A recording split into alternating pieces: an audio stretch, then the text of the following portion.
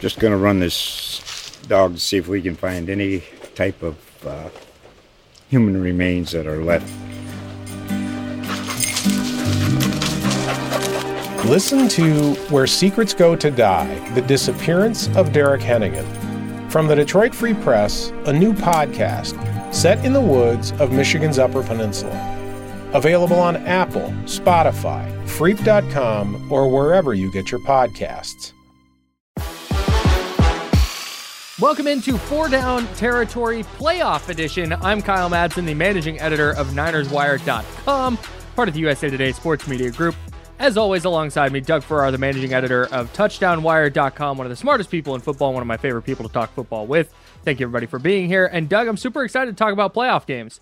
Not as many, one shy of the number we thought we would have to talk about. Yeah. Because Bills-Steelers was moved due to inclement weather. And at first, I don't know where you landed on that whole thing, but at first, I'm like, nah, give me the bad weather game. Like I'm in on that. And then I saw the videos like from Buffalo. I was like, no, good call. I'm glad they moved it. Yeah, the city of Buffalo has enough to deal with right now without, Yeah. 80,000 lubed up Bills fanatics going to Highmark Stadium and causing more problems. So it was good that they moved it. I'm all for weird weather games. The Ice Bowl is one of my favorite games. The Freezer Bowl between the Bengals and the Chargers, which I still to this day like. Don Coryell's Chargers versus Bill Walsh's Niners, and that Super Bowl would have been amazing. But I digress. Fred Dean revenge game, but I'll shut up now. You don't need history from the 80s from me. Speaking of, I could listen to it all day, but speaking of cold weather games, let's go to one for first down here. Yep. The Dolphins got blown out by the Chiefs 26-7 at Arrowhead Stadium. Now that the Dolphins are out of the postseason, we're left with the question we've kind of been asking all along. Yeah. And that's, what do you do about Tua Tagovailoa, their quarterback? So I ask you, Doug, is Tua the right franchise quarterback for this Dolphins team? I'm going to answer that question with a question because I'm feeling especially contrary this Monday afternoon. I'm going to name 4 quarterbacks who operate in very similar systems, and I'm going to ask you to rank them. Tua, Brock Purdy, C.J. Stroud, and Jordan Love. Where would you put Tua right now on that list? Probably third. Behind or ahead of who? I think I'm putting him ahead of Purdy. Okay. For now, yeah. I would put him 4th because Purdy is such a good pre- and post-snap diagnostician, and I think he throws with much better anticipation than Tua does. Okay, that's Tua, fair. Tua is more of a see it and throw it guy, but we're quibbling, but keep in mind all those other 3 quarterbacks have done more to elevate their offense in less time. That's a good point. It's also interesting that we're discussing Tua at the same time we're seeing Jared Goff hit a level we never thought he could in a Lions offense is perfectly set for his attributes. Goff was thought to be an average at best quarterback, maxed out in that ideal offense of the Sean McVay. And as it turned out, there was a whole nother gear that we didn't see or didn't know about. But those things don't happen as often as we'd like, and you can't bet on it. You can't say, I'm going to bet that in 3 years this guy will be him. You usually see it sooner than that. I don't think anyone would say that head coach Mike McDaniel isn't a brilliant offensive play caller. So with Tua, we're left with what he does in McDaniel's offense, and that might be a maxed out situation. You never know, as we've seen with Goff. You see it with other guys. But I look at the situations I want to see from great quarterbacks. On third down this season, Tua has 7 regular season interceptions, tied with Josh Allen for the league lead. On passes of 20 or more air yards, which McDaniel's offense is designed to create more than any other NFL offense, Tua also has 7 picks. Only Allen and Jalen Hurts have more. Tua was pressured on just 24.9% of his dropbacks this season because that offense is designed to get the ball out quickly. But when pressured this season, Tua had 2 touchdowns, 3 picks, and a passer rating of 52.8. It's not that I think Tua is somehow irredeemable, but we're dealing with a situation where it very much looks like he's maxed out. You can't be in that kind of purgatory at the game's most important position. In the end, I think the Dolphins will wait to give Tua any kind of contract extension. They've got him for $23.1 million on his 5th-year option in 2024. After that, unless there's some sort of global, oh my God, what just happened here kind of thing, I think they'll probably move along, and I'm not sure how they can responsibly do anything else. I think we've seen enough. He's shown enough. I never want to doom a guy and just say this is all he's ever going to be, because there are rogue factors you don't know about, but it's starting to look that way. Yeah. I'm with you, man. I think that Tua is fine. And I think we always get caught up in like, where does this player rank in a vacuum? If you put him in a league average offense, what would he look like? And that's fine for a good thought exercise, but that's not what the Dolphins are looking at. The Dolphins are looking at, like you said, what does this guy do in our system? And for the most part, he's been really, really good in that system. Yeah, he obviously had the injuries last year where he didn't get to play in the playoffs, and then this year, concussions. You mean? Yeah, right. The concussion issue, and then this year, I thought the Dolphins were too beat up defensively to make any real run. And I thought you and I were playing edge for the Dolphins in that game. Yeah, I was on call. They didn't. I don't know if they called you, but they said to be ready. So I know stretches all week. I know you were pumped. Anyway, yeah, no doubt. I've been working on this rip move that I was really excited to unleash, but I didn't get a chance. It's fine. Maybe next year. It's there when you need it. So here's my thing. At some point, like if I'm the Dolphins, and Tua wants to hit free agency, I'm letting him. Mm-hmm. I think, and I know that kind of sounds insane given what paying quarterbacks has been, right? It's just always been the next guy to get paid is just going to be the next guy to get the most money. And I think if you're the Dolphins, it's the same thing the 49ers ran into with Jimmy Garoppolo. And other teams have, but I'm closest to the Jimmy Garoppolo situation, so we'll do this. Mm-hmm. They paid him at the time as the highest paid quarterback in the league when they paid him before the 2018 season. And when you do that, it just handcuffs a little bit what you can do and what you can add on the margins of your roster. And if your quarterback, who is your highest paid player, is not elevating some of those players where you had to shortcut because of the salary, or some of the positions that you had to shortcut because of your salary, then you run into a situation where you're just kind of capped out. And everything needs to go absolutely perfect for you to win a Super Bowl. And if you've watched any football at any point in your life, you know that everything going exactly perfect and falling within the margin of error you have is impossible for a 3 or 4 game playoff run. So if I'm the Dolphins, I'm throwing like a Jared Goff type of contract out there, maybe a Kirk Cousins type of contract where you're looking between 30, 35 million a year. That's still a lot. That's still, hey, we want you in the building. It's a big 1 year fully guaranteed kick it down the road kind of thing, which I think is reasonable. Yeah, and and that way you can widen your margin of error by paying some other positions.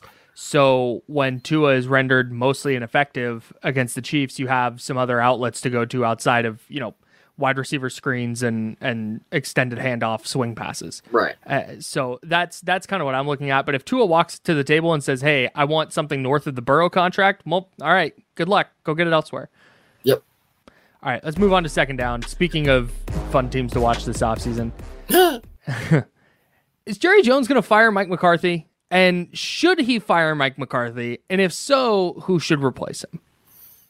Well, a 3-part question. Yeah, this goes beyond the question of whether Jerry Jones replaced Mike McCarthy or not. If it were me, I would pull the trigger on that, but I think you probably could have guessed my answer there.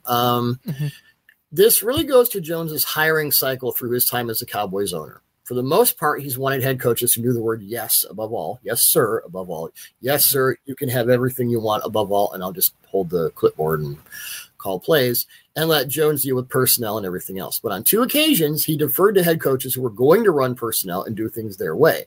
That was Jimmy Johnson in '89 when Jerry had just bought the team, fired Tom Landry, for God's sake, and had to rebuild the NFL's worst roster. And he knew that Jimmy, with his recruiting advantages and, from coming from Miami, it was kind of like when Pete Carroll came to Seattle or Jim Harbaugh went to San Francisco. You're coming out of college. One advantage is all those guys. You can bring them all in. And that blew apart in '94 when Jerry was tired of Jimmy getting credit for all the work that Jimmy actually did. And it was 10 years of Barry Switzer and Chan Gailey and Dave Campo before Jerry wanted to be great again. And he hired Bill Parcells to that end. Well, Parcells is the one who said, if you're going to ask a guy to go shopping, you should at least let him, or cook a dinner, have him buy the groceries. And that lasted 4 years. Then it was Wade Phillips and a decade of Jason Garrett. Why? And finally, McCarthy. I would not elevate McCarthy as a head coach over any of those names, so Jerry might be in line for another shot at greatness at the expense of institutional control. I tend to think at this point, if Jerry could get a Bill Belichick or a Jim Harbaugh, he'd probably do it and deal with the parts of that he might not like. I might even throw Pete Carroll's name in there. I don't know. Yeah. By the way, I don't know if you saw this, but Jimmy Johnson going off on the current Cowboys at halftime from the Fox Sports studio, right after Jerry finally put him in the Ring of Honor, that had to be a bit jarring for the old boy. So I believe it changes our foot in Dallas quite exponentially. Yes. I feel like Pete Carroll, of all the names you just said, makes the most sense for what Dallas needs. I hadn't really thought about it until I was writing my part of the show. And I'm like, actually, because Pete, he was all the way in charge up here, but that may be a situation where Jerry can bend a little bit, Pete can bend a little bit, and maybe, chocolate and the peanut butter and all that. Yeah. Yeah. I like your note here about McCarthy. Dude, he stinks. Like what? Stinks in all caps, by the way. He does. No, he does. And look, Kevin Clark said this on his podcast, This Is Football, and I totally agree with him. Winning 12 games 3 years in a row is not the point of the sport. No. Like, you're trying to win Super Bowls. Mike McCarthy, for as successful as he's been in the regular season, had Aaron Rodgers for all those years and won one title. Mm-hmm. And now he comes to Dallas, and they faceplant against San Francisco 2 years ago.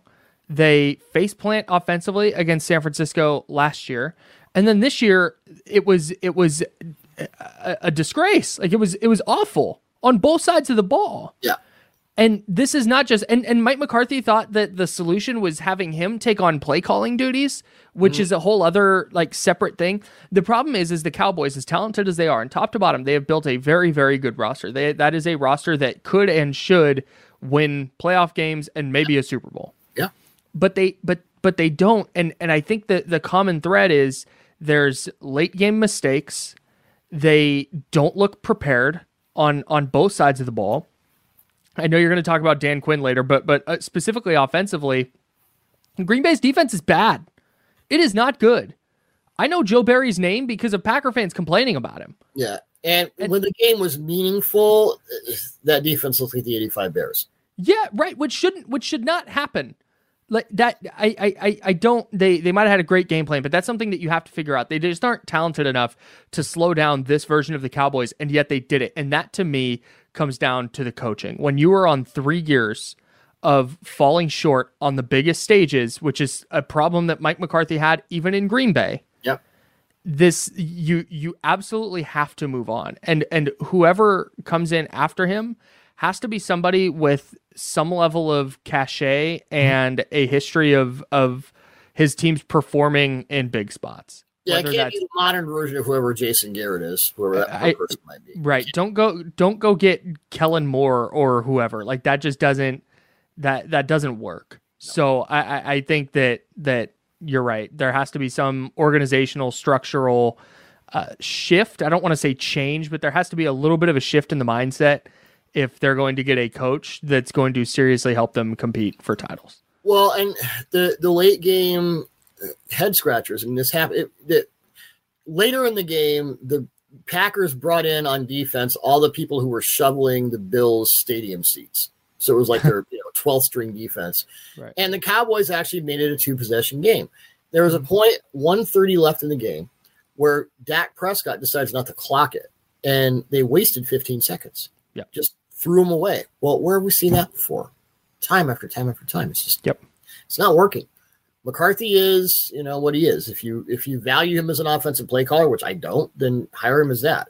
If you value him as a in-game tactician, which I don't know why you would, I mean, okay, he may have to go back to PFF and actually do the work he said he did before that he didn't do. Yeah, just saying. I'm not saying. I'm just saying, Kyle.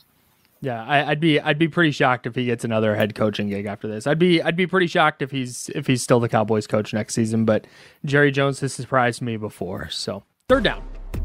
So we're shooting this before Monday night's Eagles-Bucs playoff game. And if the Eagles get blown out, which is a possibility that is firmly on the table, looking more and more possible with every week. Like it's honestly crazy. The fact that the Eagles are favored makes me want to bet on the Eagles because that feels like a trap line, right? Yeah. It's just I don't get it. But so the question I have for you is: should owner Jeff Lurie, move on from head coach Nick Sirianni. And even if the Eagles win, how much faith do you have in their ability to get to another Super Bowl and maybe even win it? Let's start with would Lurie fire Sirianni quicker than the Eagles fans threw snowballs at Santa Claus in 1968? Really? Yes. Look, Lurie, he already fired Andy Reid. He fired Doug Peterson pretty soon after Doug won him a Super Bowl. There are serious expectations there. And as far as their ability to make a deep playoff run, probably not unless they lock Matt Patricia in a box in the facility. Sirianni lost offensive coordinator Shane Steichen to the Colts, defensive coordinator Jonathan Gannon to the Cardinals last offseason. The brain drain has been obvious, especially on defense, where new DC Sean Desai got 2/3 into the season where he was whacked by Sirianni in favor of Patricia. The defense has been worse since Patricia took over. Nobody could have seen that coming. The offense under Brian Johnson has been disorganized all season, and A.J. Brown is out for this game against a very active and far above ordinary Buccaneers defense. A lot of blitzes. And in that week 3 Eagles-Buccaneers game, Todd Bowles blitzed Hurts on like 2/3 of his snaps. Well, Hurts threw 2 interceptions and had like a pass rating under 50, I believe. So another factor here, Sirianni can be tough to work for and with. He's pretty tense most of the time. And that has to be especially true after his team started the season 10-1 and lost 5 of their next 6 games.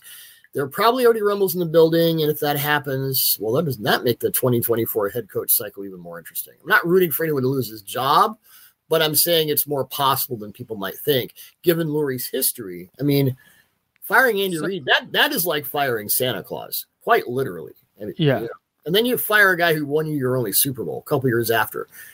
He has no compunctions about starting over at all. Yeah.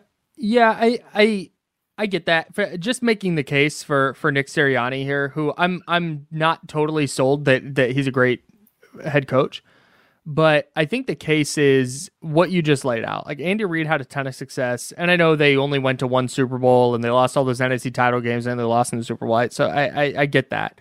Want a little change of scenery. And then the Doug Peterson thing, wasn't there some kind of disagreement about like the power structure in the building with Doug Peterson? Yeah. So that's kind of where I think if you look at what the Eagles did last year and the start they got off to this year, I think you give Nick Sirianni at least the start of next year. If I'm Jeff Lurie, and seeing if was that 10-1 something legit, and the 1-5 and an early playoff exit was kind of a fluke where there were some injuries and Jalen Hurts wasn't 100%, and got to make a couple of tweaks defensively. That's what I would lean to, because if you're firing Nick Sirianni now and saying, hey, 11-5 or 11-6, I guess, after a year after going to the Super Bowl and losing is just not good enough. Like that puts a really, really high bar. And I understand that the bar is going to be high in Philadelphia, and that's great. That's what you want from a team. But 1 year removed from winning a Super Bowl and then going 11-5 and having it kind of go sideways at the end is enough to lose a job. Like that to me, if you're a coach, it's like, why would you want to take that? Yeah, you're going to be going to a Super Bowl, not winning it, but yeah. Going to a Super Bowl. The same. Yeah, I mean, I'm not saying it will happen. Mm-hmm. I wrote the question because I think it's more possible than people may think. That's fair. Yeah, I like you said, the history is there. History says it's on the table for sure. Yeah. I would, if I'm advising Jeff Lurie, which I'm not, shocker. If he watches, I would just advise against that. Sorry, hey, we'll just do a Hey Jeff section every week. Hey Jeff. No. Hey Jeff. That's what we should do. And by the way, Tepper isn't, it's not high standards like, David Tepper and Dan Snyder, where you're just completely divorced from all reason and logic. Mm-hmm. I mean, Lurie knows what he's doing. So, it's just out there. It's just out there. It's out there in the weeds. They've had a lot of success for sure. Yeah. All right, let's move on to fourth down. Let's do it like we always do. What was your worst of the week, Doug? Well, I could get into the referee Craig Wolstad's performance in the Lions-Rams game, which was abysmal from start to finish, but I won't. Attaboy. This week, I have raspberries for 2 usually great defensive coaches who failed to adjust in the wild card round, and it cost their teams their seasons. Let's start with Browns defensive coordinator Jim Schwartz, who openly said in the days before Cleveland's wild card game against the Texans that he wasn't going to switch anything up against C.J. Stroud. Huh. Whew. That was a problem. Browns came into the postseason with the NFL's highest rate of single high coverage, and Stroud had ripped single high to shreds all of his rookie season long. Well, in Houston's 45-14 beatdown of the Browns, Stroud faced single high coverage on 16 of his 21 passing attempts in the game, and at no time on any of those snaps, and I watched all 16 of them, at no time did Schwartz give Stroud anything to look at as far as pre and post snap disguise. Like, hey, we're at 2 and now we're at 1. It was just single high. It was like the 1980s. It was like watching the Steelers defense in the 70s where nobody moves. It was just kind of there. So nothing to muddy the picture, nothing to delay his reads and throws. And so he was treating Stroud like a rookie. Stroud is not a rookie, Kyle. Stroud is an alien. He is from the planet Kick Your Ass, and that's what he did. He responded about as you expect. He diced up all those coverage, and then they tried too high, and by that time it was too late. So yeah, that was a problem. Second was Cowboys defensive coordinator Dan Quinn against Green Bay.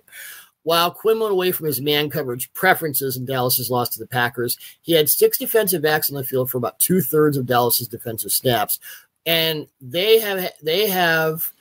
It depends because they have some sort of safety linebacker hybrids, but if you count all their hybrids as safeties, Dallas has 5 times more dime snaps, literally 5 times more dime snaps against running plays than any other NFL team. 5 times, over 200. The Patriots ranked second with like 50. And they're doing that against Aaron Jones, who has been one of the NFL's best running backs the last month of the regular season. And, of course, Jones responded by running 21 times for 118 yards and 3 touchdowns. Oops. You hire coaches because you expect them to tailor their plans to every opponent, especially in the postseason. And, again, 2 great coaches. I have known Dan for a long time. He's a brilliant guy. I'm not going to put it all on one bad game. But neither Schwartz nor Quinn seem to have any answers there. And that's not how you want your season to go. You would rather get outperformed on the field than outcoached on the sideline. And I would argue that both the Browns and the Cowboys got outcoached on that side of the ball. Cowboys got outcoached on every side of the ball, but that's where I'm going with my worst of the week. But Craig Rolstad, you got 3 different Lion defenders hitting Matthew Stafford late on that play. Stafford's head hits the ground. He looks to be out for a second. Yep. There's no roughing the passer. There's no late hit. There's no concussion test that we're aware of. I'm just saying. I'm just saying. This is my I'm not saying. I'm just saying. The bothersome thing with the whole Stafford thing that you were just talking about is if that's week 4, he's 100% taken out of the game. Yep. But because it's a playoff game and it's close, it's okay. Let's skirt the rules, which is not the point. That is antithetical to everything that the NFL says they want to do in regards to player safety. But I don't want to dive all the way into that. We'd be here for 4 hours. Let's not go there. That's an entirely different disaster. Yeah. All right. So I have a couple. One, I don't know if this is really worst of the week, but just something notable from the Cowboys game since we're here. The Cowboys tied the NFL postseason record for first downs in a game with 37, and 26 of those did come in the second half when the game was kind of already out of hand. But they're also the first NFL team to ever lose in a game where they had 37 or more first downs. In any game, according to the search tool on StatHead. Wow. Yeah, team's now 8-1. Shout out to Mike McCarthy. Congratulations on the notable. Okay. Everything I said about you should fire McCarthy. Do it.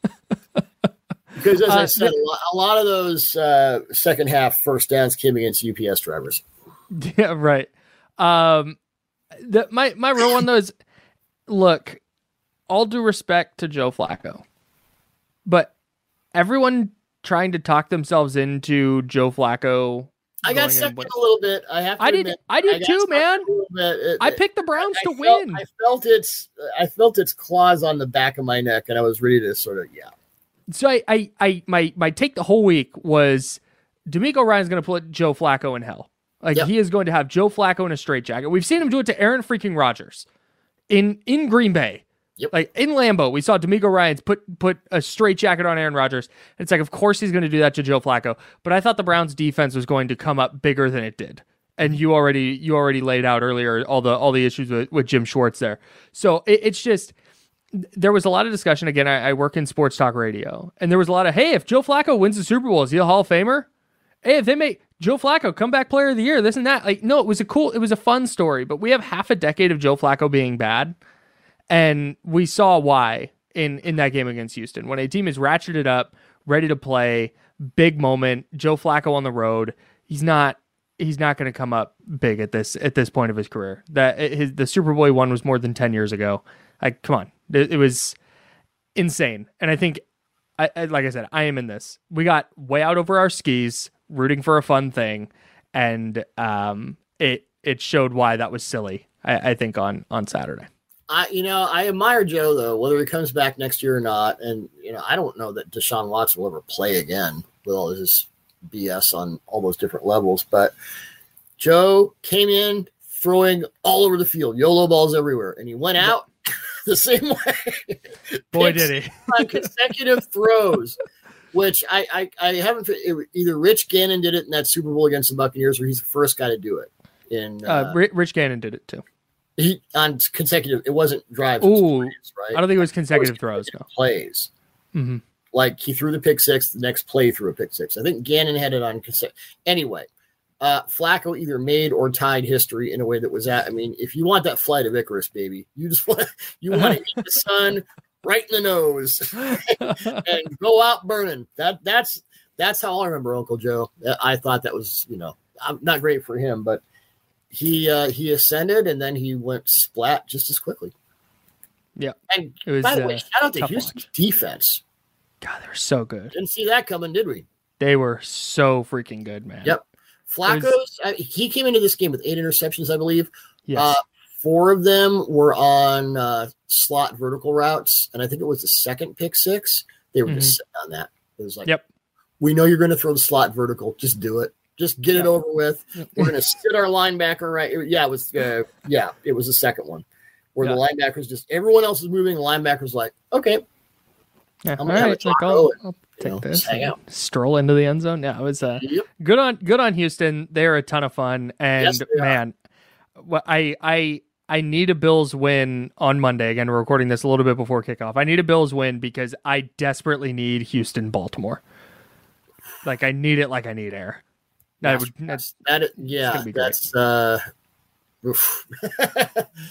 Yeah. Can't wait. That is 3D chess for sure. Yeah. All right. Whatever playoff games we get, we'll be looking forward to them. We'll be locked in, and we'll be back next week with another edition of 4 Down Territory with you. Thank you so much for watching. Thank you so much for listening. We'll talk to you next time. Happy MLK Day, everyone, and we'll see you next week.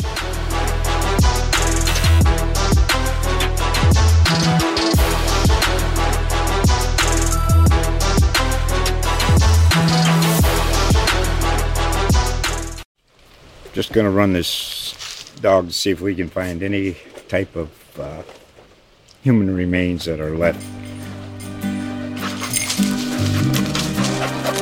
Listen to Where Secrets Go to Die, The Disappearance of Derek Hennigan. From the Detroit Free Press, a new podcast set in the woods of Michigan's Upper Peninsula. Available on Apple, Spotify, Freep.com, or wherever you get your podcasts.